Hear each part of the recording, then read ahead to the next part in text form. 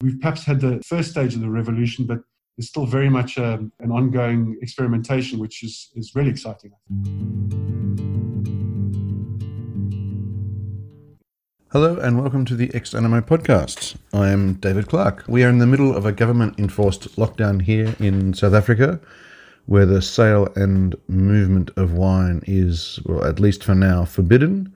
So to keep ourselves busy, we have decided to release a new podcast episode every day during lockdown. Today on the podcast we have Chris Williams, winemaker and co-owner of The Foundry. He produces single vineyard wines from Stellenbosch and one from the Four Paardeberg. He recently left his day job of 16 years, which was a cellar master and winemaker at Meerlust Estate, which is one of the grand old properties in Stellenbosch. Their top wine, Rubicon, a Bordeaux-styled blend, has been a must-buy for wine lovers in South Africa since probably the early 80s. Chris seemingly has an insatiable inquisitive where wine is concerned, and he's always looking to learn and improve. He's very well read and is always an interesting and engaging person to talk to, and not only on the subject of wine. He just completed his first vintage outside Meerlust since 2004, so I thought it would be a good time and interesting to document this moment in his journey. I give you Chris Williams. Hi, I'm Chris Williams, and up until very recently, I have been the cellar master at Meerlust Estate. Late last year, I decided to focus on my own brand, which is called The Foundry, which I started in 2001. And I've been very fortunate to be able to work at Meerlust and grow my own brand over that time. But it became clear over the last couple of years that The Foundry really needed my full-time attention. Left Meerlust in December, and in the meantime, we had set up, we were in the process of setting up a little winery at my partner's farm in the Paardeberg. His name is James Reed. And so we got that more or less set up in time for harvest this year. And it's been really great because we've just completed our first harvest in our own home cellar out in the Paardeberg. And I think we've made some quite interesting wines. We've done our wines that we've had in the lineup for the last few years, such as the Viognier, the Grenache Blanc, the Roussanne, Syrah, and Grenache Noir. But we've got a couple of other new things as well, which are just finishing off ferment and finishing off malolactic.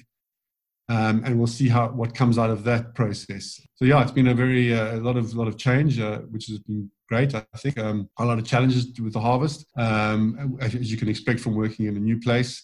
But I think it's opened up some good ways of looking at making new wines and new techniques. And I think in a few months' time, we'll really start to get a sense of what's come out of that process. So Meerlust is one of the grand old names of South African wine, being one of the sort of the grand estates of Stellenbosch. How did you end up there? I mean, that's a pretty plum position. I was I've been very lucky in my life, David, in many ways.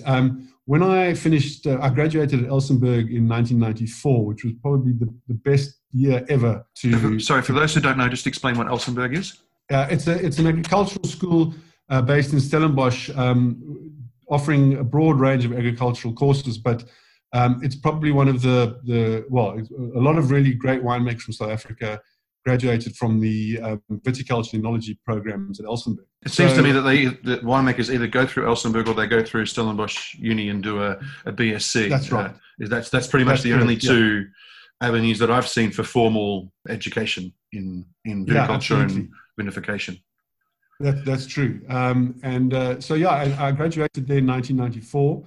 And was very fortunate was looking for a job and got a job at Meerlust as a harvest intern, I suppose would be the term we'd use, with a guy called Giorgio Dallaccia, a lovely, great Italian cellar master at the time.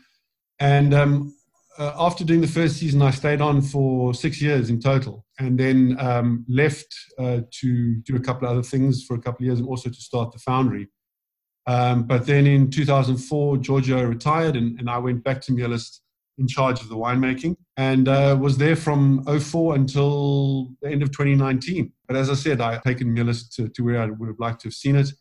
The Foundry was growing and wanted my attention to really take it to the next level. So it was a difficult decision because Meerlust is a great place. It's almost like a family a family to me.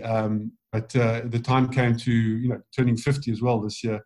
The time came to really decide what to do for the next 15 years of my life. So the foundry was a natural sort of progression for me. It's, we've made the 5 wines over the last couple of years. And I've also now had a couple of ideas about what some other projects that I would like to just start playing around with and experimenting and seeing what comes out of that. Because, great wines aren't thought up, over the course of one vintage. It's a process of discovering or planting great vineyards and then turning those into interesting wines. So yeah, it's been an exciting couple of months for me. Just a couple more questions on Muralist. You called yourself and Giorgio the cellar master, not the winemaker.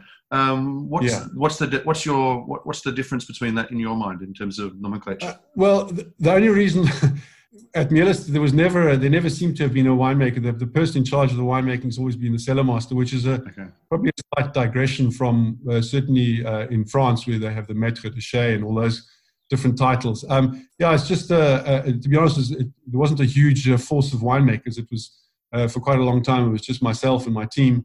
And then subsequently we bought an assistant winemaker, and then they graduated up to winemaker. Mm-hmm. So, these titles are quite flexible and not set in stone. And because Muralist is very much in that kind of grand old estate mold, the cellar master was the term used to the person who got blamed if something went wrong. So it's a mantle that I took on from Giorgio's time and just continued with it. Hannes Meiber is the owner of Muralist and sort of the beating heart of the brand, at least from the outside. Yeah. Is he pretty much responsible for the stylistic choices of the wines and the market positioning, et cetera, or is that a collaborative effort?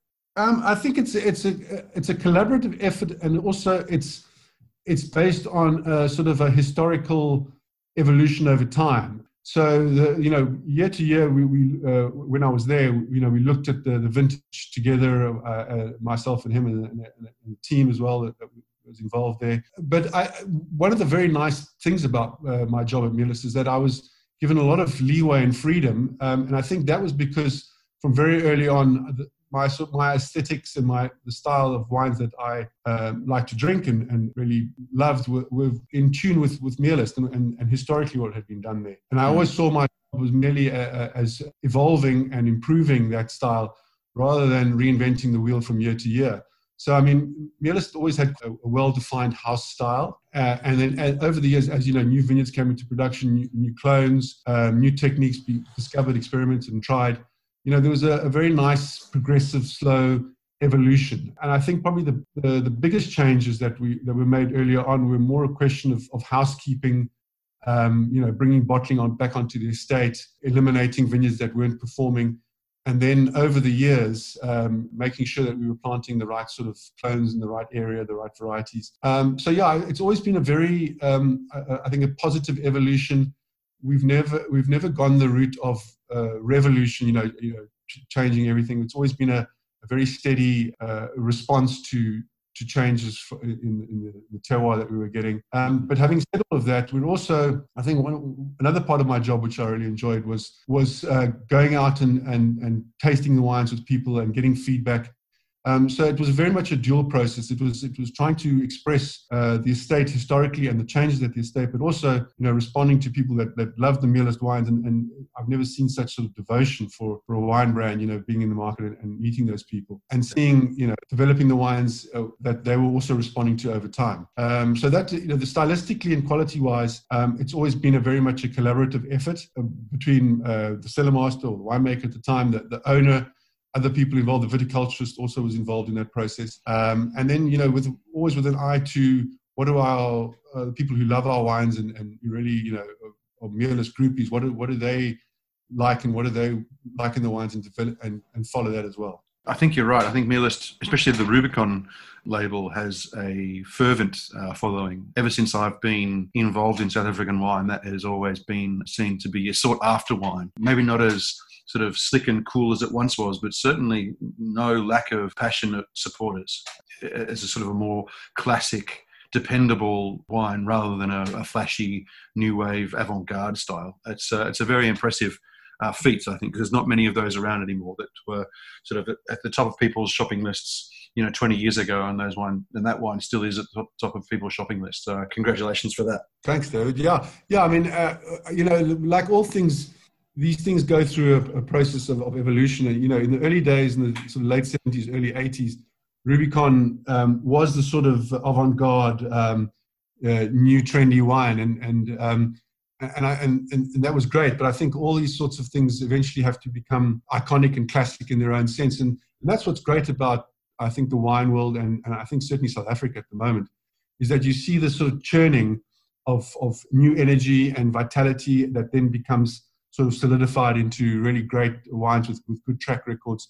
And there's this never-ending kind of reinvention which is taking place. And the classics, which are timeless, they tend to entrench themselves and last and develop. And then there's always this new kind of energy and new wines coming onto the market. And it's a very exciting, as having lived here for over 10 years, it's a very exciting place, and has been for that time, to make wines. It's kind of been a bit like the Wild West in a very positive way. Yeah, I mean, it feels a little bit like how they spoke about sort of London culturally during the 60s. It seems that similar rate of change in the wine industry in South Africa in the last at least in the last 10 years, as you say. It's been incredible. The jump from Cape Wine 2006 to Cape Wine 2012 was insane in terms of the styles that were available, the quality, the uniqueness, transparency of the wines. Yeah, it's been an incredible rate of change.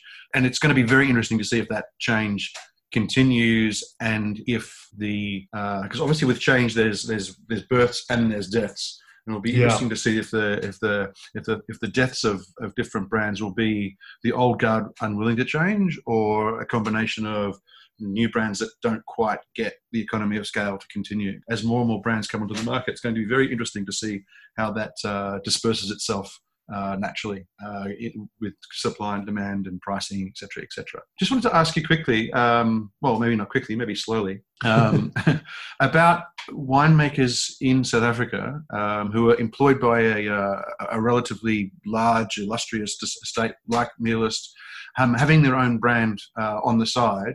It seems to end, well, it always ends with that winemaker leaving the major brand and working on their own project. And it can go from both ways. I mean, you seem to have left really amicably, and obviously I know you've put let them know that you're there to assist if you need to be in a consulting capacity. That seems to have been managed very, very well. Other producers, I mean, Duncan Savage comes to mind with Cape Point. That seemed to be a very non-amicable disengagement. Just maybe your thoughts on is it due to brands not paying their winemakers, their head winemakers or their cellar masters enough in the fact that they want to start their own brand? Or is it just an ego situation with winemakers? They just want to put their own name on their bottle, or have them, or a combination of both? Or is it more financial, or is it more philosophical, do you think? Well, I can only speak in my own case. But in my case, it was very much a philosophical desire, and Hannes, the owner of Meerlust, he knew that there would come a time when I would want to go on my own, and that was a natural progression. But I think as a winemaker, I was very fortunate to work for a company like Meerlust, who allowed me to do that. I think one of the reasons why, and I consider it a very successful partnership. And one of the reasons for that is because I was always very open about what I was doing. And I think there was never any doubt about my commitment to what I was doing for Meerlust. And, that purely from the results that came out, So as part of that, when you were traveling, and because obviously one of the huge responsibilities for cellar master or head winemaker is to actually market the wines in export markets and in the domestic market as well. So if you were overseas, say in London, doing on a Meerlust trip, what was your thoughts on? Was there an understanding that you would do, one day every 4 for Foundry, or was it a more fluid arrangement than that, or it was just I'm here for Meerlust, I'll do Meerlust. If I'm here for Foundry, I'll do Foundry? Yeah, it was more fluid. and again, Foundry was at the time, and it was a very small brand. The volumes were limited, and with the Foundry, because I was spending most of my time with Mealist, I wanted the wines that I was producing for the Foundry. I wanted them just to sell quite naturally through the market. I never wanted to be in a position where I had to go and beat the pavements to promote and sell the Foundry. And so it was it's a nice synergy. And the Foundry, philosophically allowed me to do different things that I was doing at Mealist, different varieties, different techniques, but all the while having being part of a great old classic estate like Mealist was also it was a privilege for me. So and I think I quite successfully managed to juggle those two roles well over the years. But as I mentioned, there came a time, and it's not it wasn't a big surprise. It's something I've been working towards, is to eventually go on my own. Because with a brand like Mealist, one has got a lifespan, one's got a shelf life as a winemaker, or unless you're part owner or owner of the business, you kind of go through it, and then there comes a time when it's time to move on. And I always wanted to leave Mealist at a point where it was really doing well, and the wines were respected, the vineyards were looking good, and I think we got it to that point, and stepping into the Foundry was a natural progression. I still enjoy a very good relationship with everyone there. In fact, my house still overlooks the vineyards, and I still see Hannes socially as well.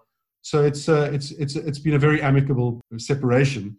It's been certainly, from an outside point of view, it's been one of the most amicable separations that I've seen. Because I know that you were, through agreement, that you weren't going to produce any wines that Mealist produces. So obviously Mealist does a Bordeaux style blend, it does a straight Cabernet, it does a Chardonnay, it does a Pinot Noir, and a Merlot. So I know that the Foundry was never going to produce those. Was that part of the amicable split up, that there was that sort of agreement of there wasn't going to be crossover in terms of stylistic choices? Yeah, absolutely. And I think the only wine that we were producing at Mealist, which at some point in the future I would like to pursue something similar, would be a Pinot. As you know, a Pinot is sort of an abiding passion of mine. And so, but that certainly didn't play a role. I think it's more difficult to find interesting Pinot vineyards than it is to just come up with a Pinot in South Africa. So it certainly seems harder than to find really good Pinot vineyards. Yeah, absolutely. So that wasn't really a play a role in my thinking.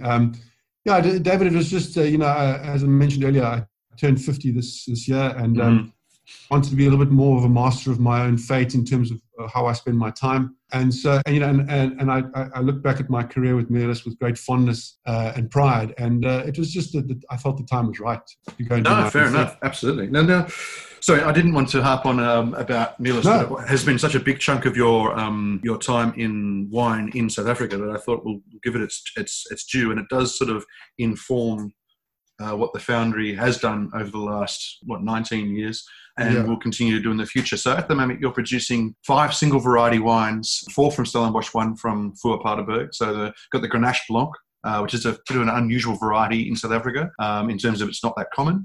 Got a Viognier, a Roussanne, a Grenache Noir, and a Syrah. So talk to us about the Grenache Blanc. That's probably in recent times the wine that's most associated with the Foundry, especially in South Africa, due to the Platter 5-star and the Grenache Blanc of the year and the white wine of the year a couple of years ago. Talk us through that wine. Yeah, so I think all the wines that we've been making in the Foundry have, I would love to say it formed part of a very precise and well thought out plan, but that's not the case. In the beginning, 2001, we just wanted to, I just knew that there was a lot of really interesting vineyards scattered throughout the Cape, not only old vineyards of classical varieties, but also new stuff being planted.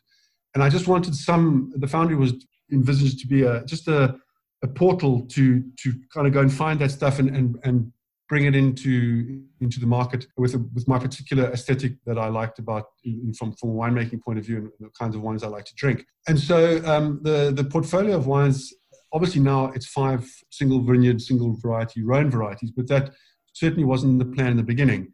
And the wines that make up the portfolio now, these have just sort of come onto my radar, either tangentially, just discovering them as I go through the Cape and see vineyards and meet people. Or friends and colleagues have phoned me up and said, wow, this is really interesting thing that we've planted or that my neighbors got, and gone and had a look and just really been impressed by particularly the site and the people that were involved with the planting of those vineyards. And so, over the years, we've made lots of different things, discarded quite a few of them. So the 5 that we have are the ones that I felt have shown real promise for evolution and development. And the Grenache Blanc, my partner James in the business, he bought a farm in the Paardeberg in 2009.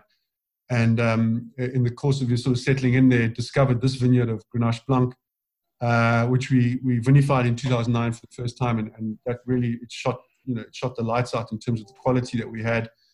And the kudos that the wine got in the market. So it was fortunate. It was just fortunate that it happened to be a Rhone variety and a sort of an unsung Rhone variety. Obviously, a bit of Grenache Blanc in Spain as well, but I think in France it tends to be looked down as a bit of a volume producer. And there was a really nice kind of confluence of factors. I think it happened to be planted in a very good area, suited the variety well. And the style of winemaking that I applied into the variety at the time and progressively over the years, it just brought out something really interesting and unique, which customers wine lovers have really enjoyed. So yeah, it wasn't a focus particularly to go and find these Rhone varieties. It's just over time, that's what's kind of come up. And then I think another factor which is often overlooked is that all of the 5 wines that we produce are grown on decomposed granite soils. And again, I discovered that only doing sort of retrospectively, doing some research on the wines. Wow, all 5 of these vineyards happen to be on decomposed granite of various forms in different locations. And I think that brings a certain kind of clarity and purity to the wines. Which, I've drank a lot of wines with you and tasted a lot of wines with you, and you tend to look for that, or you tend to sort of gravitate towards those sort of style of wines, don't you? One sort of a bit more transparent and pure, and a little bit more less weighty, a little bit more a bit finer, a bit more elegant, a little bit more nuanced rather than powerful. That absolutely, Dave. That's the kinds of wines I like to drink, and with the Foundry, I've been very fortunate. Is that's the kind of wine I want to make as well. In some ways, I don't follow the market slavishly. I'm very fortunate that I've been able to make wines that I like and want to express. If you want to make a lot of money, don't go into the wine business, as you know. There are other ways to make a more comfortable living. But I think most people who go into the wine business want to. It's for a love of it to a large degree. And so, why make rubbish, or why make mass-produced industrial wines? Rather, if you're someone like me, I'd rather make something that I can be proud of, that I want to cite, and that informs very much the style of wines that I like to drink, and then also the style of wines that I can make with the Foundry. So not everyone listening to this might know where the Four Paardeberg is. So it used to be it's a wine of origin, a WO, listed on Savas. It used to be part of the Paarl WO. It still lies within the Paarl region, but it's a ward of Paarl, and it's sort of halfway between Paarl Mountain, and it just encompasses the little bit of the valley floor and the start of the Paardeberg, which is the southern border of the Swartland WO. So in terms of the vineyard there, I mean, what sort of elevation, what sort of aspect are you? I'm assuming it's a southerly aspect on the southern slopes of the Paardeberg. Would that be? Yeah, southeasterly, and not particularly high, around 80 meters above sea level. So not going up the Paardeberg mountains. This particular vineyard. Having said all of that, having spent the vintage there, having met more sort of fellow growers and producers there. And also, if you look at historically, the last 10 years, part of the sort of new wave of South African wine, some of the really interesting and great vineyards that have been rediscovered and people vinifying from that area. I think the Four Paardeberg, although the name is perhaps a little bit cumbersome, I think it's an area which is going to start getting a lot more attention. Because, again, you've got this beautiful sort of granite mountain with sort of varying levels of decomposed granite soils around the foothills. And because you've got this kind of 360, obviously the north side is the Swartland, south side is Four Paardeberg. You've got these different aspects, and then within the mountain you've got these different folded valleys. There's so many interesting little patches of vineyards and land there that I think are going to start being expressed. Certainly, that's one of the projects that we're busy with at the Foundry is to really start mining in a positive sense the Voorpaardenberg for little bits of quality and interest and character.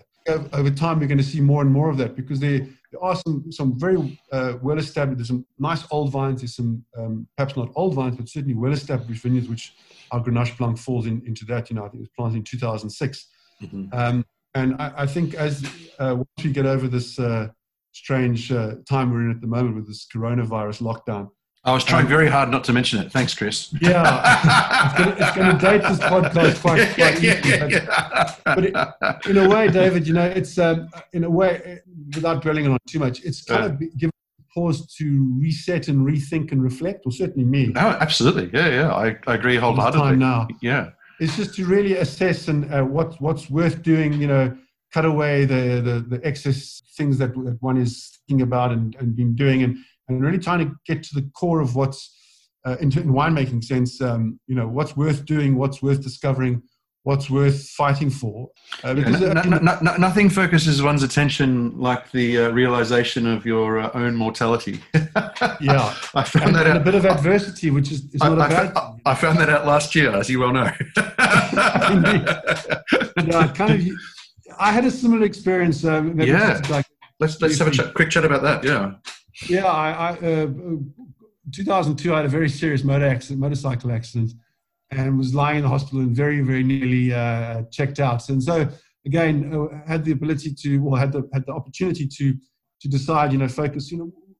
I was 32 at the time, doing a lot of stupid things one does at that time, but also had been developing my career, and I really kind of decided. And at 32, you tend to think yourself still as an invincible, I think. Yeah. The fragility of maturity hasn't settled in yet.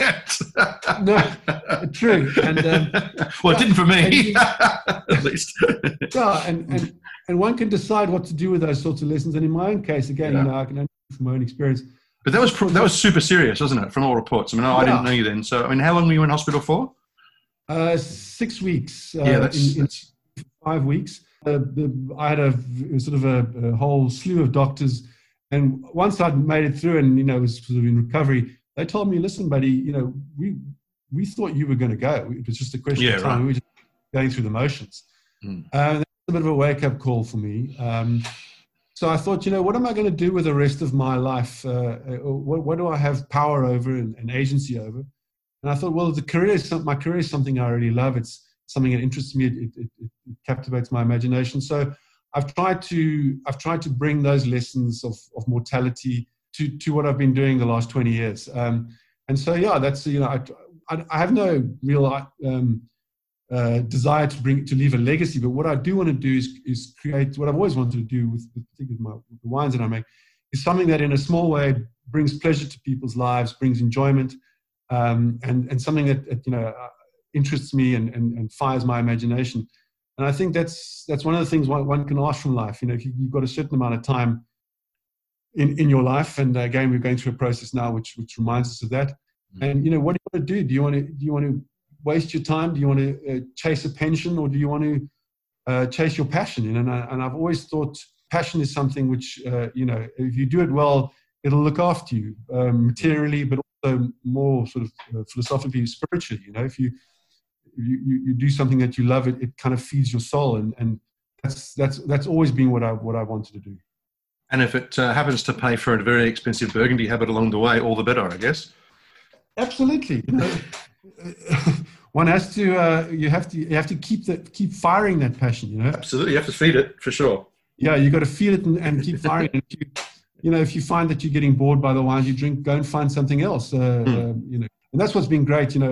Being in South Africa, I grew up in a very closed time in our history, and came of age in a time when everything was opening up. So, managed to travel a lot, work overseas, taste a whole wave of new kinds of wines, names which we've never even heard of. And that just keeps feeding the passion and making one want to be part of that global world of wine and gastronomy and enjoyment. And it's kind of like a fellowship. And as you know, you go to countries as a person in the wine industry, you are received usually with great warmth and generosity of spirit. And so it's a wonderful career to be in. It's a wonderful world to be part of. And on the food side of things as well, in restaurants, the same. When I was working in restaurants, I'd go dine at another restaurant, even not in the same city, in a different country. And if they were aware that you were in the restaurant trade, you would be received and treated very, very differently in an absolute positive way. But you're right about the wine industry. Wherever you go, if you're in the industry, people tend to look after you with warmth and with generosity, and not in a nepotistic sort of way. It really is just, you're one of us. We understand your passion, and let us show you ours. Absolutely, and often these sorts of places are ostensibly in inverted commas, your competition. Yes. Which makes the wine, it's as you say, it's the same in the food, it's the same in the wine world. South Africa, we've got a lot of, my generation, perhaps younger, we compete with each other, but there's this incredible, it's kind of a weird dynamic where we help each other, we compete with each other, we share ideas, and that overflows to other countries as well. And sure, maybe it makes you have to work harder on the sales side, but there's this.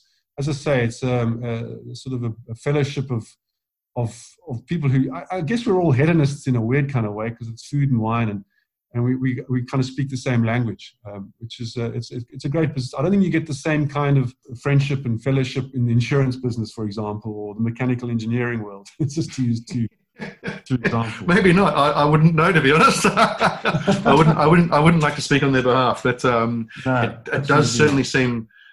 Yeah, and when you're out and when you're meeting people for the first time, and you say you're in the wine industry or the restaurant industry, people are super interested in what you're doing. If you say you're an accountant or you're an engineer, they quickly move on to some other subjects. So there is a hedonistic aspect to what we do, for sure. Talking about hedonism, let's talk about your Viognier. What a segue that was. Beautifully done. The Viognier is one of the second wine you brought out the Syrah first, and then the Viognier was the second. And if I remember correctly, they were one wine originally.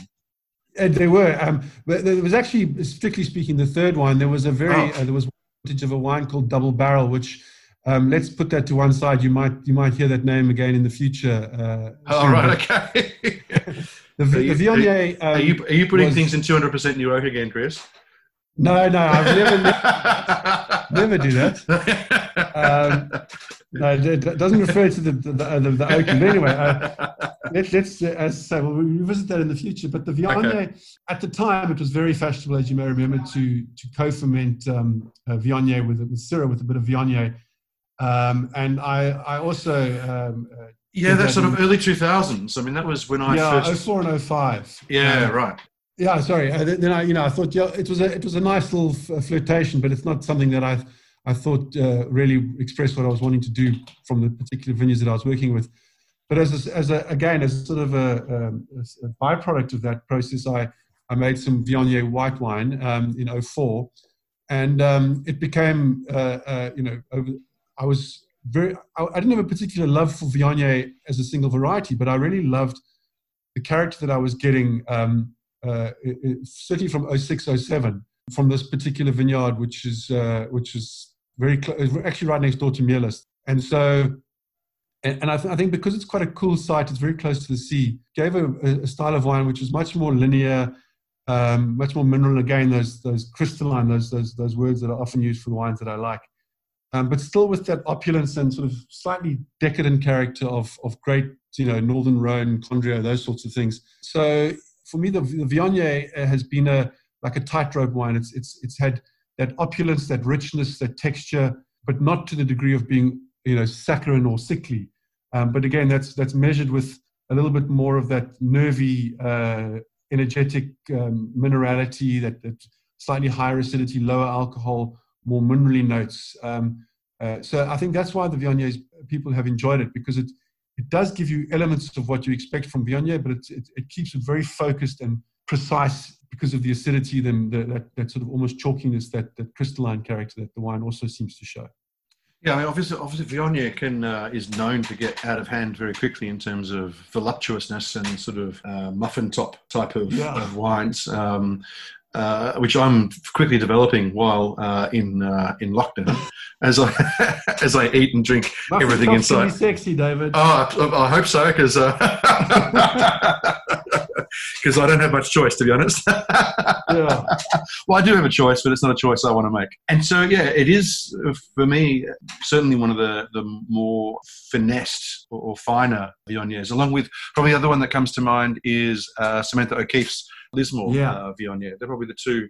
Not that there's a whole bunch of Viogniers available in South Africa, but certainly at the higher end, at this sort of quality level, they're the two wines that really stick their heads above the rest of the pack. Yeah, I agree. And the other white wine you also make is, for me, I think your best wine, even though platter tasters disagree, is the Roussanne, which is probably even less known than Grenache Blanc in terms of... Probably, yeah. Yeah, people at least know Grenache from Grenache Noir. People think that Roussanne is a proprietary name, not a varietal name here in South Africa, because there's so little of it around. I mean, the only other one I can think of is Ken Forrester. There may be others that I'm missing, but are you aware of any other straight Roussannes that are made consistently? I mean, obviously people have made wines here and there as a sort of like an R&D project or a cellar club type of vibe. But is there any other Roussannes I think Bellingham does one. And Rustenburg, for many years, Rustenburg actually pioneered the Roussanne in South Africa. There you go. Recently, they've taken a decision not to bottle that anymore. But yeah, it was tasting that wine, and then also some wines from France, which really, again, made me take notice of Roussanne as a variety. Coincidentally, farm very close to Meerlus. I know the grower there, and he came to me and said, someone bought the farm and it had this 1 hectare block of Roussanne on it. And so I said, well, that's exactly the kind of thing that I like to investigate. So 2010 made our first Roussanne. And yeah, I mean, I think I have to agree with you. It's certainly the white wine that I'm doing, which reflects most closely my sort of interest and stylistic preference. And it's probably a bit like Pinot. It doesn't reveal itself very quickly to you as a grape variety and then also as a wine. For potential quality, there's such an enormous amount of complexity and depth to the wines that are made from Roussanne that the Foundry Roussanne is very much an evolving and developing project. And I think we're in a good place now because any kind of depth in quality and character is coming purely from vine age. Yeah, and the Roussanne for me sits separately to the Grenache Blanc and the Viognier in the Foundry stable as having more layers of texture. Yes, real sort of tactile interest. Not to say the others are syrupy and boring, but there is an extra depth of interest in the palate. Not just a flavour, but actually how the wine feels and how it leaves your mouth and how the acid interacts with the fruit.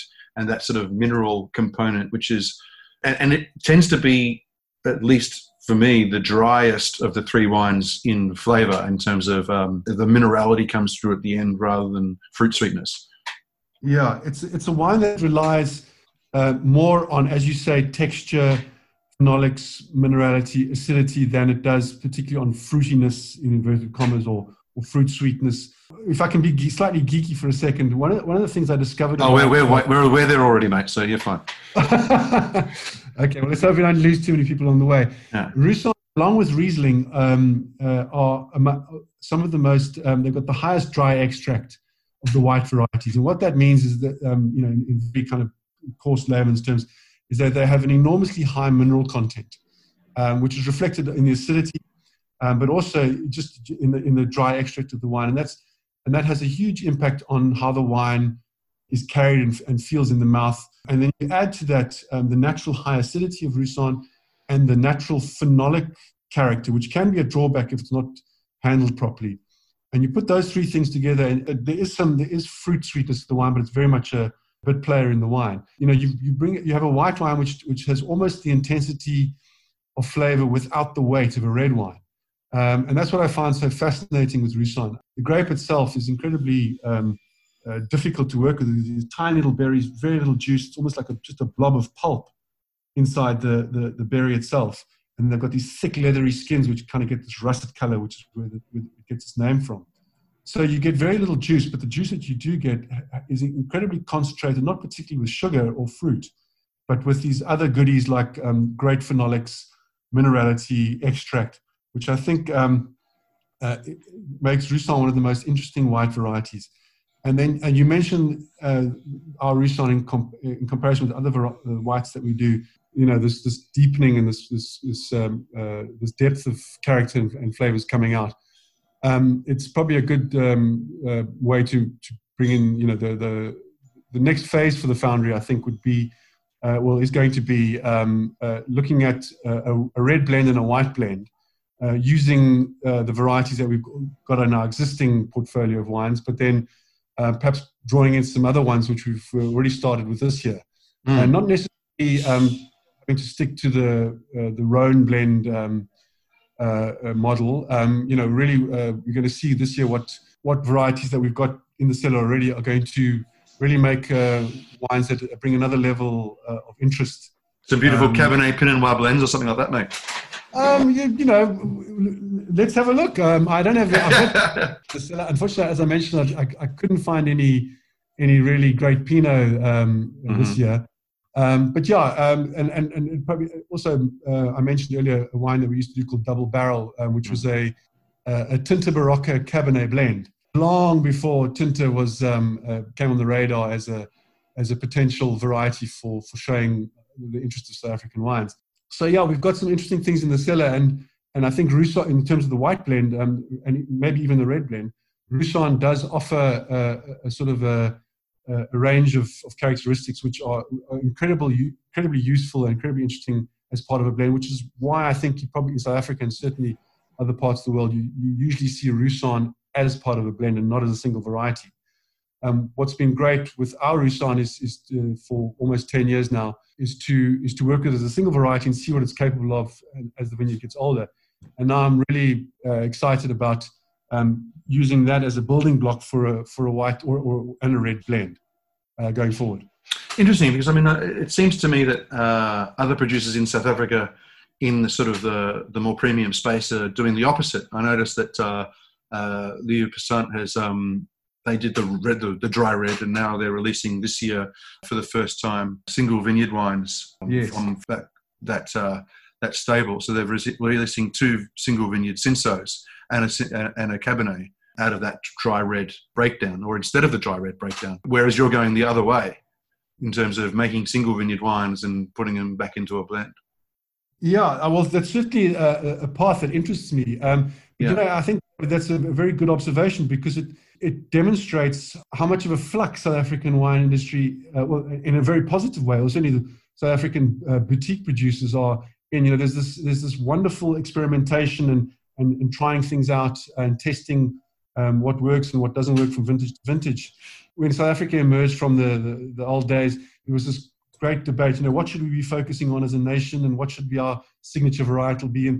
And I've always said, you know, there doesn't need to be. What one of the great cards that we have in our pack is that we've got this diversity of vineyard, we've got the diversity of grape varieties, and also of philosophical approaches to winemaking. So, from my point of view, you know, as the foundry, I just want to make wines that hold my attention and that people will buy and enjoy. So, you know, I've never seen myself as part of a sort of a great South African movement going in a certain direction. I think it's very positive and very good that we've got this great experimentation. You know, and that's shown. I think in the Malanese, you know, they've got this willingness to experiment and to try different things.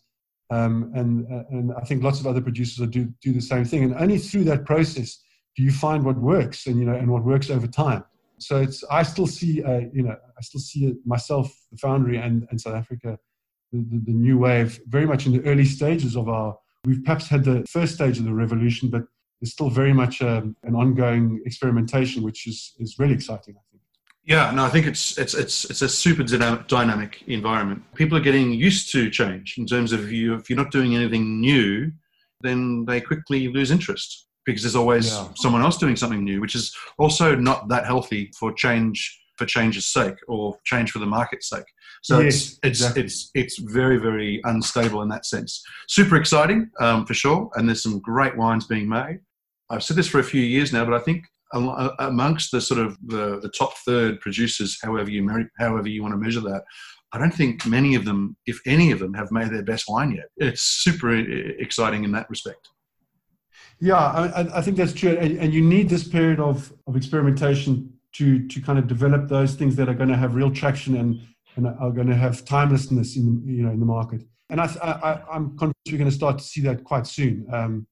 We're going to definitely move to the next phase, which is the consolidation of philosophies and ideas within individual producers. And I think, with the sort of the generation, I'm probably one of the older members now, but certainly the ones coming up, you're going to see that solidification of philosophy, and that'll be very much vineyard-driven and terroir-driven, I think, as it should be. Because as winemakers, we can respond quickly and easily to what's coming out of the vineyards, but the vineyards, they are much, much slower to really show their best. And I think we're at a phase now where we're starting to get a real sense of what the Cape's vineyards are capable of. Yeah, I can't remember who this quote is from. It's certainly not from me, but someone told me in terms of fruit, it takes the vineyards sort of 15 years to get to really good fruit, producing really good fruit, and it takes the winemaker about 15 minutes to fuck it up. So, it sounds like something you'd say, David. Yeah. No, it's just something I remembered. The curse of the winemaker is that he or she wants to do something. Yes, yes. And they fluctuate. I mean, I deal with winemakers a lot especially over the last, since they're coming to this country. Yeah. And I won't say they, because I include you in this, they sort of fluctuate between being a servant of nature, saying, no, I just guide the fruit through what the season gives me, all the way through to the opposite end of the spectrum, whereas, I am the omnipotent being in this wine. Without this wine, it is not. Without me in this wine, it is nothing, because I am responsible for it all. And at all points in between. So it's a very interesting conversation philosophically with winemakers, because it depends on where on the spectrum they lie, and they can appear at any point within the spectrum. There's no rationalization depending on what subject we're talking about. People either say, no, the fruit's amazing, or down the line they say, well, I really nailed that vintage. I really nailed that. So. Yeah. Well, I think if we have to look for positive aspects of many winemakers not being allowed near their cellars at this time, is that we might see some of the best wines being not in history, because the wine can just go, if as long as you've kind of got it into a state where it's not going to kind of go off. Yes. You find that some wine, just by being left alone, might turn into something really great. Before we move on to the reds, let's talk about your philosophy in the cellar with the white wines. What's your general modus operandi with the three Foundry whites that are currently being bottled? Yeah. It's pretty similar for all three wines, isn't it? There's a lot of similarity. Although this year, because I've had a couple of more, been able to do a little bit more experimentation, I'm hoping to bring a couple of more aspects into the wines. But the first step for me is to start obviously with an interesting site and an interesting variety. But given that, I do fall, I think, within the sort of low intervention types of winemaking. So probably where I do digress slightly is I do sometimes, and probably more often than not, inoculate individual batches. I do have some uninoculated batches, but I do use commercial yeast for some of the batches that I use. But very much it's a question of... sorry, go on. Sorry, no, how do you decide what batches to inoculate and which ones not to? And it's a little bit... It's through experimentation, but it's also through a bit of gut feeling. So I always leave, like if we're talking about a selection of barrels, I'll always leave some barrels uninoculated, and then I'll always inoculate one or two or a collection of barrels with a couple of different yeast strains and see what comes out of that. And over the years, I've kind of narrowed down my choices of yeast strains that I do use. I'm not wedded to a particular philosophical approach to winemaking. I'm trying to make wine that tastes really great. That's my first criteria. And then also is to reflect not only the site and the vineyard and the variety, but also my own aesthetic. So those are the kind of criteria I use for deciding what to do. But it's very much a question of gentle handling, if that's still a debatable point. And then separation of different fractions at various stages, whether it be press fractions or free run fractions, and get it into pretty much older neutral oak as soon as possible and allow the fermentation to start. Are you whole bunch pressing? Are you destemming? Or is it a combination of? Again, depending on something like Roussanne, you have to destem and crush, because I think I'd probably still be whole bunch pressing the Roussanne if you didn't crush. Is it a bit gooey, tough. is it?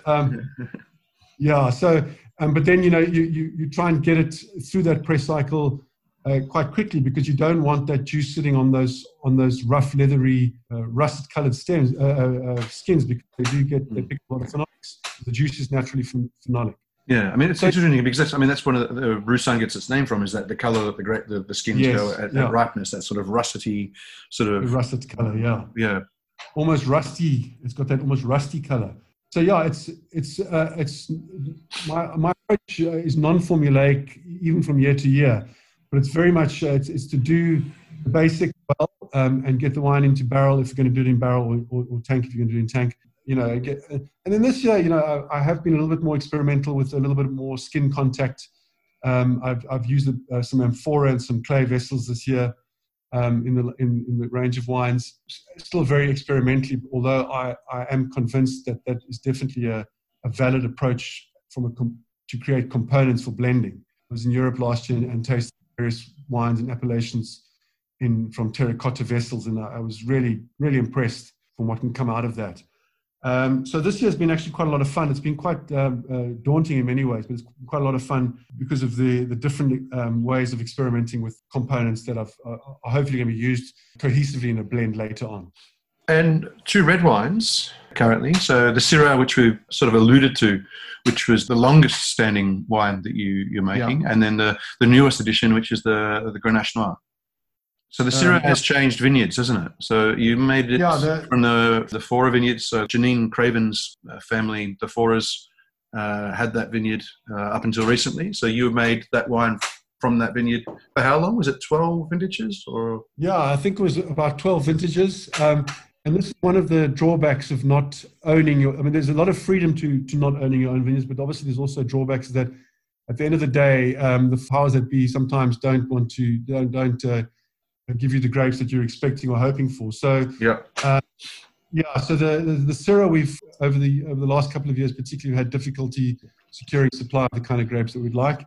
From 2020, we've got 2 vineyards, one in the Paardeberg, one in Stellenbosch, which I'm very excited about. The one Paardeberg vineyard is my partner's vineyard, Syrah, which is on the farm where we make the wines. Mm-hmm. And I've known that vineyard can produce quality because I made wine from 2009 till I think 2012. And then this new Syrah vineyard in Stellenbosch, it's a friend of mine's vineyard who's not in the wine industry, and so I'm certain of the supply of that, and then also that what I asked to be done will be done. So I'm much more secure in my Syrah supply now. And then the Grenache Noir, it's from the same supplier that I get my Roussanne from, and so that's a very strong and ongoing relationship. So that's a good thing. So. But having said all of that, on the Paardeberg farm, we've planted more Syrah. We've planted Grenache Noir as well, and we will plant our own vineyard of Grenache Blanc to mitigate those sorts of grape supply issues which can bedevil a producer like the Foundry. Yeah, from a viticultural point of view, I think that's going to be a hot topic, is grape security.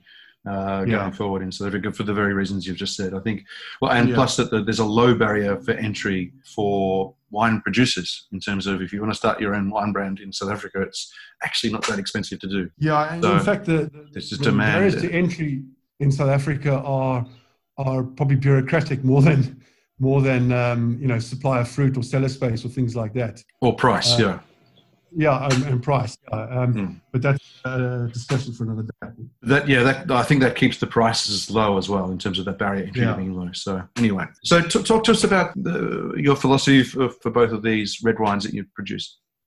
Yeah, so the Syrah very much reflects probably what I would describe as the initial wave of Syrah mania in South Africa, which was sort of in the early 90s, and probably one of the seminal events of that was the Stellenbosch Syrah 1994, which was a turning away from the old South African way of making Shiraz, which there was a terrible old adage, you only pick the grapes when the when they look like old people's faces, with lots of wrinkles and almost raisins, which, tasting those wines, the lack of precision, the lack of fresh fruit flavor, the overripeness. I mean, that doesn't sound wholly surprising in terms of the resulting characters of the wine.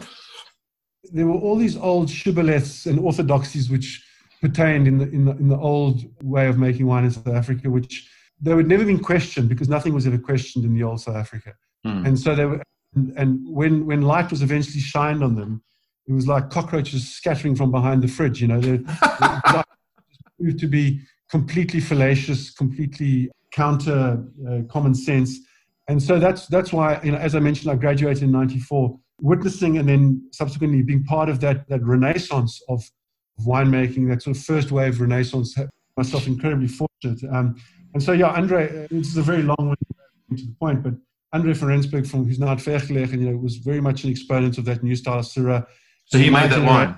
Yeah, he made the wine. And then, my classmates of '94, Oyabin, Sadi, Mark Kent, and then, other people from Stellenbosch who saw Syrah as a great... it was one of the varieties which we did have decent plantings of, which were not being capitalized upon.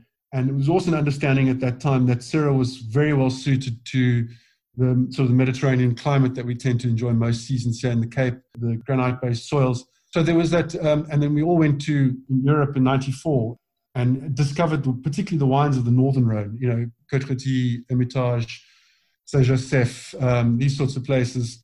And it was like the scales fell from our eyes. This is made from Shiraz, these wonderfully perfumed, linear, precise wines that were 12.5% alcohol at the time. And so we came back from that trip, I think, very much having learned way much more in those 3 weeks in Europe that we learnt in class, to be honest with you, certainly speaking for myself. So that was an inspiration, and it took me a few years to really get the foundry together and to find the right sort of vines to make this foundry Syrah in 2001.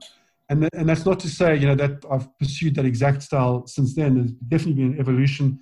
If anything, there's been a refinement and a sort of a narrowing down of the wines, cutting away excess aspects that haven't really worked. And I think that's been very much a trend in South Africa over the last 25 years, is that in Syrah is producing that very perfumed, floral, linear wines that are structured, but not big in structure, but very intricately structured with wonderful kind of lacy tannins rather than these big oak tannins or unripe grape skin tannins. So that's been very... Do you think it's a sort of a polarizing factor? You can either have one or the other, or is it a spectrum? You can sort of slide it up and down in terms of what's possible. Sure, I'm not sure, because I think the poles on that spectrum are on the one side Syrah and the other side Shiraz. Those are kind of the labels, if you like, of the two different schools of thought. And there's that is an entirely unhelpful labeling, because people who label their wines don't necessarily adhere to that paradigm. So, there are wines out there that are labeled Syrah that are, heavy and dense and chocolatey and jammy, and there are wines labeled Shiraz which are ethereal and light and floral and green. I sometimes think that we, at the risk of trying to simplify it for the drinker, that we oversimplify it so they get confused because what we told them isn't actually true. We explain it to them so it's understandable, but we don't explain it in such a way that it actually relates to reality. Yeah, I take your point completely. I think that is true, because there's obviously no controls over what can be called Shiraz and Syrah, So I take your point. Yeah, I'm surprised actually, because the wine and spirits board tends to be quite officious with their stylistic varietal labeling. So, which I'll talk about on another podcast, I'm sure. But what sort of processes? What sort of in terms of philosophical decisions are you making? Are you inoculating all the red ferments, or part of the red ferments, or none of them? What's your take there? And again, partly, I'd say half and half. Half the ferment I'm inoculating with yeast, and the other half I'm allowing an uninoculated fermentation. I think another topic for a podcast could be, what is wild yeasts, what is wild fermentations, what is not. That's perhaps another day. But these uninoculated fermentations are more what I would call low dosage fermentations. There's a sort of a fruit salad of yeast doing the ferment. Some of them are commercial, some of them are coming from the vineyards, but so no one really knows. Do you think it follows? Just sorry, a question without notice here. Do you think it follows that good vineyards in better years do not need inoculation? Would that be a fair comment? Would you subscribe to that? I don't know. I don't have the answer to that, because how do you quantify and qualify a good vintage and a good year a healthy vintage, I suppose, put it that way. Yeah. In terms of the fruit coming in. And I think one of the things I'm more on certain ground with is that if you've got those conditions which you feel, yes, I'm not going to inoculate this year, so you don't. You have, instead of having what I think is a lot of people call a wild fermentation, you just have a low dosage, a low inoculation fermentation, which means that the number of yeast cells is much lower. So you get a very different fermentation dynamic. Yes. You get your spikes in temperature, you get formation of different byproducts, which definitely gives you a certain characteristic. And the reason why I do what I call low dosage or low dosage uninoculated fermentations and inoculated fermentations is because it gives me blending components for later. So typically a batch of wine that you've inoculated with a certain kind of yeast will particularly aromatically can give you a range of characteristics, floral, fruit, those sorts of things. And then another batch that you haven't inoculated will tend to have more savory notes, more meatiness. The fermentation would have taken longer, so there'll be perhaps a little bit more VA, perhaps a little bit more other fermentation byproducts. So the wine will have a different character. And what I like to do is to use those as components in the final blend. For me, that's more interesting than having the orthodoxy of, I don't add yeast. Again, my guiding light in winemaking is the wine should taste really interesting and delicious. And so I use techniques which brings those aspects rather than being wedded to a particular philosophy. Being delicious is a good starting point for a wine, isn't it? Yeah, absolutely. That's the reason why I started drinking wine and why I wanted to go into this kind of as a career. But I think what becomes more interesting, particularly on red wines, if we're talking red wines, is tannins, and how they ripen in the vineyard, when they're picked, when those grapes are picked, and then how they're handled in the cellar in terms of extraction and the use of oxygen and the use of oak or older oak or different vessels for maturation. That's a way of building texture and structure in a wine, which in combination with your other components, your aromatics, your fruit flavors. At the end of the day, it gives you a much more cohesive and comprehensive wine, which is going to be more pleasurable in the mouth. And those are the things I'm interested in doing, rather than being, as I say, sticking to a particular orthodox philosophy of wine.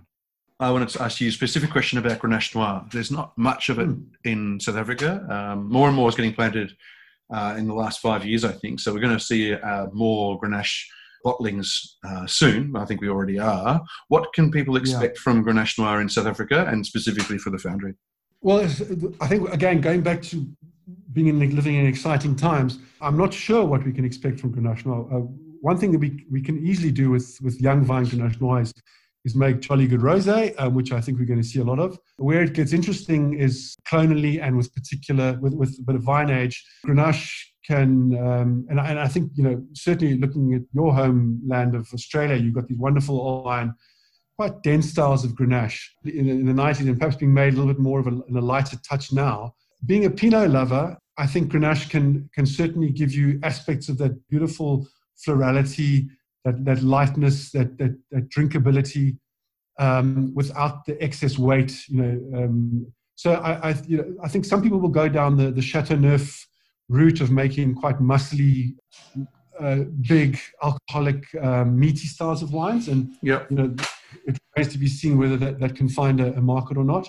Personally, I'm more interested in Grenache as almost a lens to show particular sites, particular winemaking techniques. So to cut away, excess alcohol excess tannin, and just have a beautifully transparent exposition of site and technique and maturation and blending style put together. And so again, my Grenache Blanc, the Grenache Noir that I've been doing came to me through my same grower in Stellenbosch. And so it was something that I didn't have a particular mindset on what to do. So 2014 was the first vintage, and then progressively done less and less and just try to show the wine in a sort of pared down way, looking for, again, I think, again, the vineyard was planted in 2006, so not looking for enormous amounts of complexity at this stage, but just looking for lovely floral characters, nice red fruit flavors, and quite sort of powdery, layered, but not particularly austere tannic structure. And then, and I seem to... How do you manage? I mean, Grenache tends to have a very sort of voluptuous fruit profile, very juby, very generous with the fruit. How do you manage to sort of restrict that or make that sort of more transparent and precise and still manage the structure of the wine? Mainly it's through how you manage the tannins, particularly during ferment. And so that then to just go back a step, I think whole bunch fermentation plays a role, a whole berry fermentation plays a role. And so what I've been playing with over the years is having a component of whole bunch, a component of crushed fruit, a component of whole berries. And that seems to, apart from the stems, which bring another dynamic to the wine, it also stretches out the ferment because you're getting the release of sugars into the juice becoming available for the yeast at different stages on the one hand, and then you're also getting intracellular fermentation, carbonic fermentation, which gives you another whole kind of array of often quite simple estery kind of notes, but in combination with whole bunches, whole berries, and crushed, again, it gives you that sort of a kaleidoscope of flavors, which I think Grenache particularly lends itself to on the fruit aspect. And then if you couple that with texturally what the tannins are going to be doing, because you've had whole bunches, you've had stems. And then how you mature the wine either in barrel or in tank, or this year we've done a bit of amphora, which is quite exciting. And then again, come blending time, you've got a whole range of different components that you can use for blending. And I think you can, if perhaps the original variety and vineyard didn't have enormous amount of complexity, you can kind of blend in complexity because you've got those components. So I think for me, Grenache, I'm not sure where it's going specifically, but I am enjoying the journey with it because it is one of those varieties that responds so well. It's a bit like Chardonnay in a way, that it responds either well or badly to what you do with it. Yeah, there's a range of stylistic choices available. There's a range of things, yeah. So particularly with as I've mentioned, during the ferment with different whole bunches and skin contacts and those sorts of things. I think probably the Grenache Noir out of the whole range is probably the least evolved in terms stylistically compared to the others, and that's understandable because it's the newest member of the lineup. So yeah, I mean, I'm still having fun, and being someone who loves Pinot, and I think at this stage in South Africa, it's probably easier to get your hands on interesting Grenache Noir grapes than it is to get your hands on Pinot Noir grapes. Yeah, I mean that's probably more than anything else a sort of a climactic situation as well. Yeah. In terms of, I think it's probably easier to grow and to decide where to grow in the Grenache than it is to grow Pinot. Yeah, there's probably more choices in terms of location. Much more choices, yeah. And even if you've got relatively young vines with Grenache, there's, as I say, you can still work with it in such a way that you can make really delicious wines where Pinot, your raw material, to make something really great, you really have to start with raw material, which is everything has to have been done right. I think that maybe is going back to what you said before about stylistic choices. You've got many fewer stylistic choices with Pinot Noir than you do with Grenache. Yeah, but then on the flip side of that, they do say that Grenache is the Pinot of the South in France. So from a wine drinker's point of view, you can make. I think Grenache does offer the possibility to offer wines, perhaps not with the same complexity of great Pinot, but certainly with the drinkability, the perfumed aromatics, the floralness, and then also that kind of powdery, very subtle tannic structure that Pinot can give you. I think making wines which are incredibly versatile for not only just for drinking on their own, but also for pairing with food, much more so than more structured, bigger styles of wines. Yeah, I mean, I think that sometimes that phrase, like the Pinot of the South, or Muscalese being the Nebbiolo of Sicily, I think sometimes what people are referring to, tongue in cheek, is that it's the Pinot of the South as the Gamay is to Pinot in the North. Sometimes it's not I don't think, an overtly positive comparison. Well, I think there are some fantastic Gamays out there as well. Obviously, Beaujolais. Yeah, absolutely. Can be delicious. I think, David, probably in your case more so than mine. I mean, you're introducing people to new, interesting wines all the time. Well, certainly not at the moment, but in your normal day job. Yes, I'm introducing new and interesting wines to myself. And we touched on using Shiraz Syrah earlier on, and in some ways using an analogy or a metaphor for people, helps people who are just coming into wine and who are eager to learn, who've maybe heard a bit about Pinot but don't know that about Grenache, to say, yes, it's to a limited extent a useful thing to say, well, this is the Pinot of the south of France, and then you can kind of say, but again, there's always exceptions to the rule. So there are limitations to these analogies, but they can be useful. Just a few more things before I let you go. 2020 vintage, new cellar. Are you seeing a difference in the wines? Obviously, you've been making the wine and the foundry wines in the Mealist cellar for over a decade, and all of a sudden you're making them in a new cellar with new equipment and different space, a different environment. Are you seeing a slightly different take on things? And obviously you're being freed up with time and action, and you said you've tried a few different things anyway. But just wanted to get your initial take. Yeah, I think just post harvest. What I tried to do at Mealist and what I tried to do this year is do the basics well. That hasn't changed. Whether or not the differences that I have picked up are from a sort of a location point of view or from a vintage point of view, I think it's probably a little bit on the early side to say at the moment. Yeah. But I will say that I think probably the biggest break that I've taken grapes in from a wider source of vineyards this year.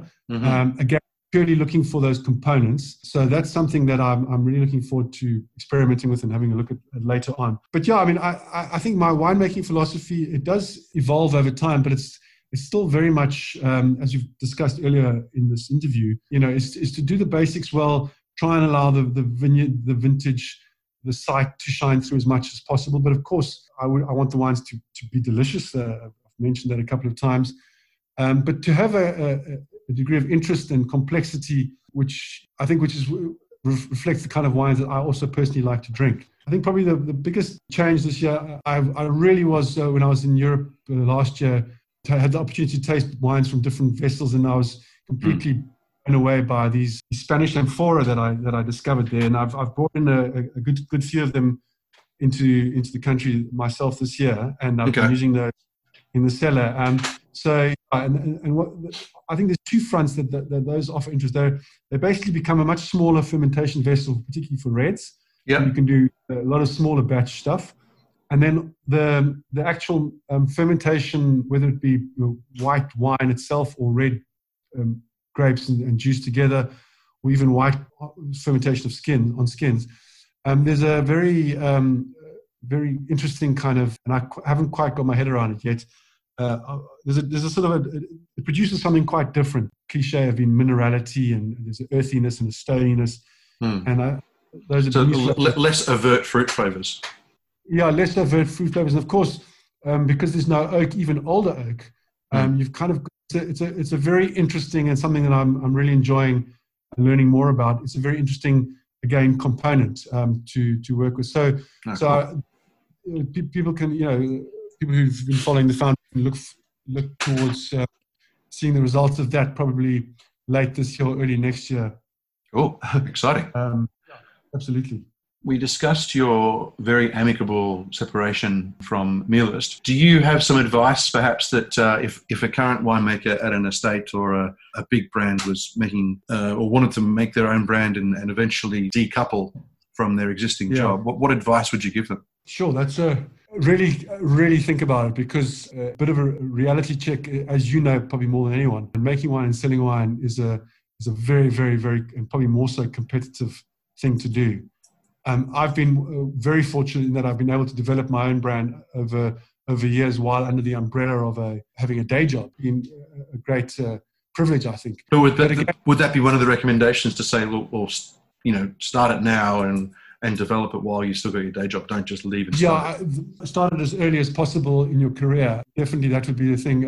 And I mean, I've got a partner, James, who's been a great sort of support over the years. I suppose it's depends very much on the person, but if you can link up with someone who can bring something to, and this is more of a business advice rather than winemaking advice, you can link up with people who are going to bring a different skill set to what you do. Always helpful, and you cannot overestimate how more expensive things will be compared to what you budget for. Yeah, right. Yeah. Add a zero to everything. Yeah, particularly, everything. We work with an exchange rate.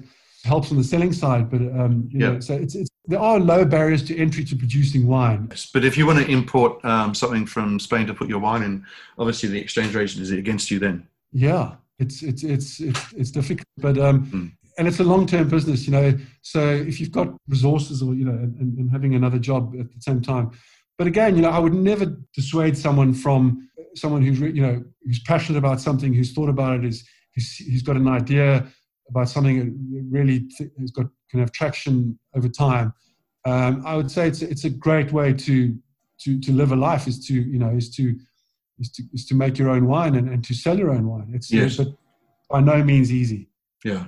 I mean, I was chatting to Niels Verberg yesterday about how he started Luddite while he was still working for the Beaumonts. He's another one who's done it successfully as well. So, yeah, it's an interesting, and it seems to be a very common factor in South Africa that employed winemakers end up making their own wine under their own brand. Also, as there's so much written about South African wine in general. So, we hear a lot of the success stories. You see other guys, other people doing a really great job and making interesting wines and selling those wines and building a good little business.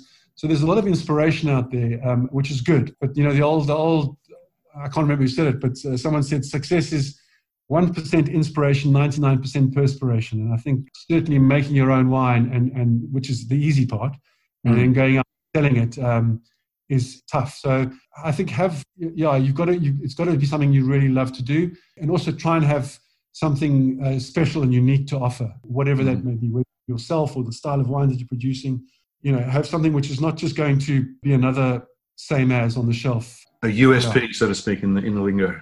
A unique selling proposition. And finally, less business oriented and more hedonistic, because let's get into that. Yeah. What wines are you buying and drinking now, both internationally and local? Internationally, I've had to curtail ever so slightly my particular. Goodness me. Send Chris some money, please. He's obviously suffering. But I mean, Burgundy's been an abiding passion, I'd say, probably for 10, maybe probably close to 15 years now. And so do you follow producers there, or do you follow vintages? I tend to follow, in terms of appellations. Whatever great domains and wine cellar tend to give you. And I'd also imported a little bit of my own Burgundy from a friend of mine in Nuits Saint-Georges, which I do like to drink. But I mean, sort of Musigny, Chambord Musigny, anything from those sorts of communes, particularly, and Vosne Romanée, probably my favorites. Mm-hmm. And then particularly growers, Dujac, Groffier, Meyer Camuset, and then Comte de Vogüé, of course, but that's I can buy probably a bottle a year of that. Yeah. But that's something that's for very special occasions. Looking at what the Rand's been doing, it's going to get harder and harder. So, yes, especially for Burgundy, because that's not the only factor. Exactly. The wines are getting pricey every year in euro terms, and then the Rand is just I've always like you, David. I love Piedmont, particularly Barolo's Nebbiolo. The different sort of iterations of Nebbiolo, and I probably found over the years maybe you can't apply this to Barolo, but I tend to drink lighter wines. I prefer wines, again, this word transparent, that have this sort of clarity of flavor, transparency, which I tend to be quite idiosyncratic. That's kind of what I love to drink. And then locally, I kind of go in and out of love with Chardonnay. So I think South Africa produces some beautiful Chardonnays at very, very keen prices. If you look at what other countries are charging for equivalent quality Chardonnays, I think so. I love great Chardonnay from all over the world, but I think South Africa, purely from the price point of view, offers delicious wines in terms of Chardonnay. Yeah, and then I've So, for Chardonnay, who are you? Whose wines would you Richard point to? Kershaw, I really like what he's doing. And geek stuff, clonal stuff, the different terroirs, what he does, and then commercially, I think I think what's been done quite commercially with Chardonnay is quite interesting.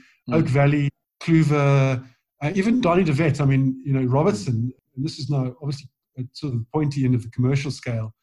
Yeah. He's got a range of Chardonnays, which, last night me and my neighbor sort of slightly broke social distancing laws and shared a glass of wine over the... The police will be knocking on your door in 15 minutes. No, but we did maintain the 3 meter rule. Oh, did you? Okay, good. In the glass. But yeah, we drank a bottle of De Wetzel's Estate Limestone Hill Chardonnay, which was absolutely and consistently delicious, So okay, cool. I think some people think winemakers live in a rarefied world where we're drinking Montrachet on a sort of a weekly basis. I drink wine every day, sometimes twice a day. I try to drink less but better, and so yeah. I mean, I do drink wines that are, and I must say I've also, the last sort of days before lockdown, I bought some Maras wine. Yeah, from Pekin-Eastcliff. Yeah, I bought that at Woolies. A bit of Shannon, that was delicious, and at very keen pricing. I think Shannon is offering some very interesting stuff all across the price points. Yeah, I agree. I think might be asking a little bit much of the consumer at the sort of price points that they're asking for Shannon, when you can buy a bottle of Maras for $85 at Woolies, which delivers incredible fruit intensity and flavor and deliciousness. Those wines are delicious to drink, but they, as a producer, they think, wow, how are they doing this at this sort of price? So yeah, I think South Africa offers a huge, the Cape offers a huge spectrum of wines for drinking. And then if I can also just throw a punt, a friend of mine, a guy called Vincent Karem, makes beautiful Vouvray, obviously, but yes, he makes a wine out in the Swartland called Terra Brûlée, and he does a white and a red blend, and apparently it's going to be available in South Africa in the near future. Okay. And he's making incredible stuff out in the Swartland as well. Cool, nice one. And how do we get hold of that? Who do we need to? Wine Cellar was selling some of his Vouvrays, and I think they're also selling some of his South African stuff now. If it's not available now, I saw him in Harvest Time. It will be available in the near future. Okay, cool, man. Awesome.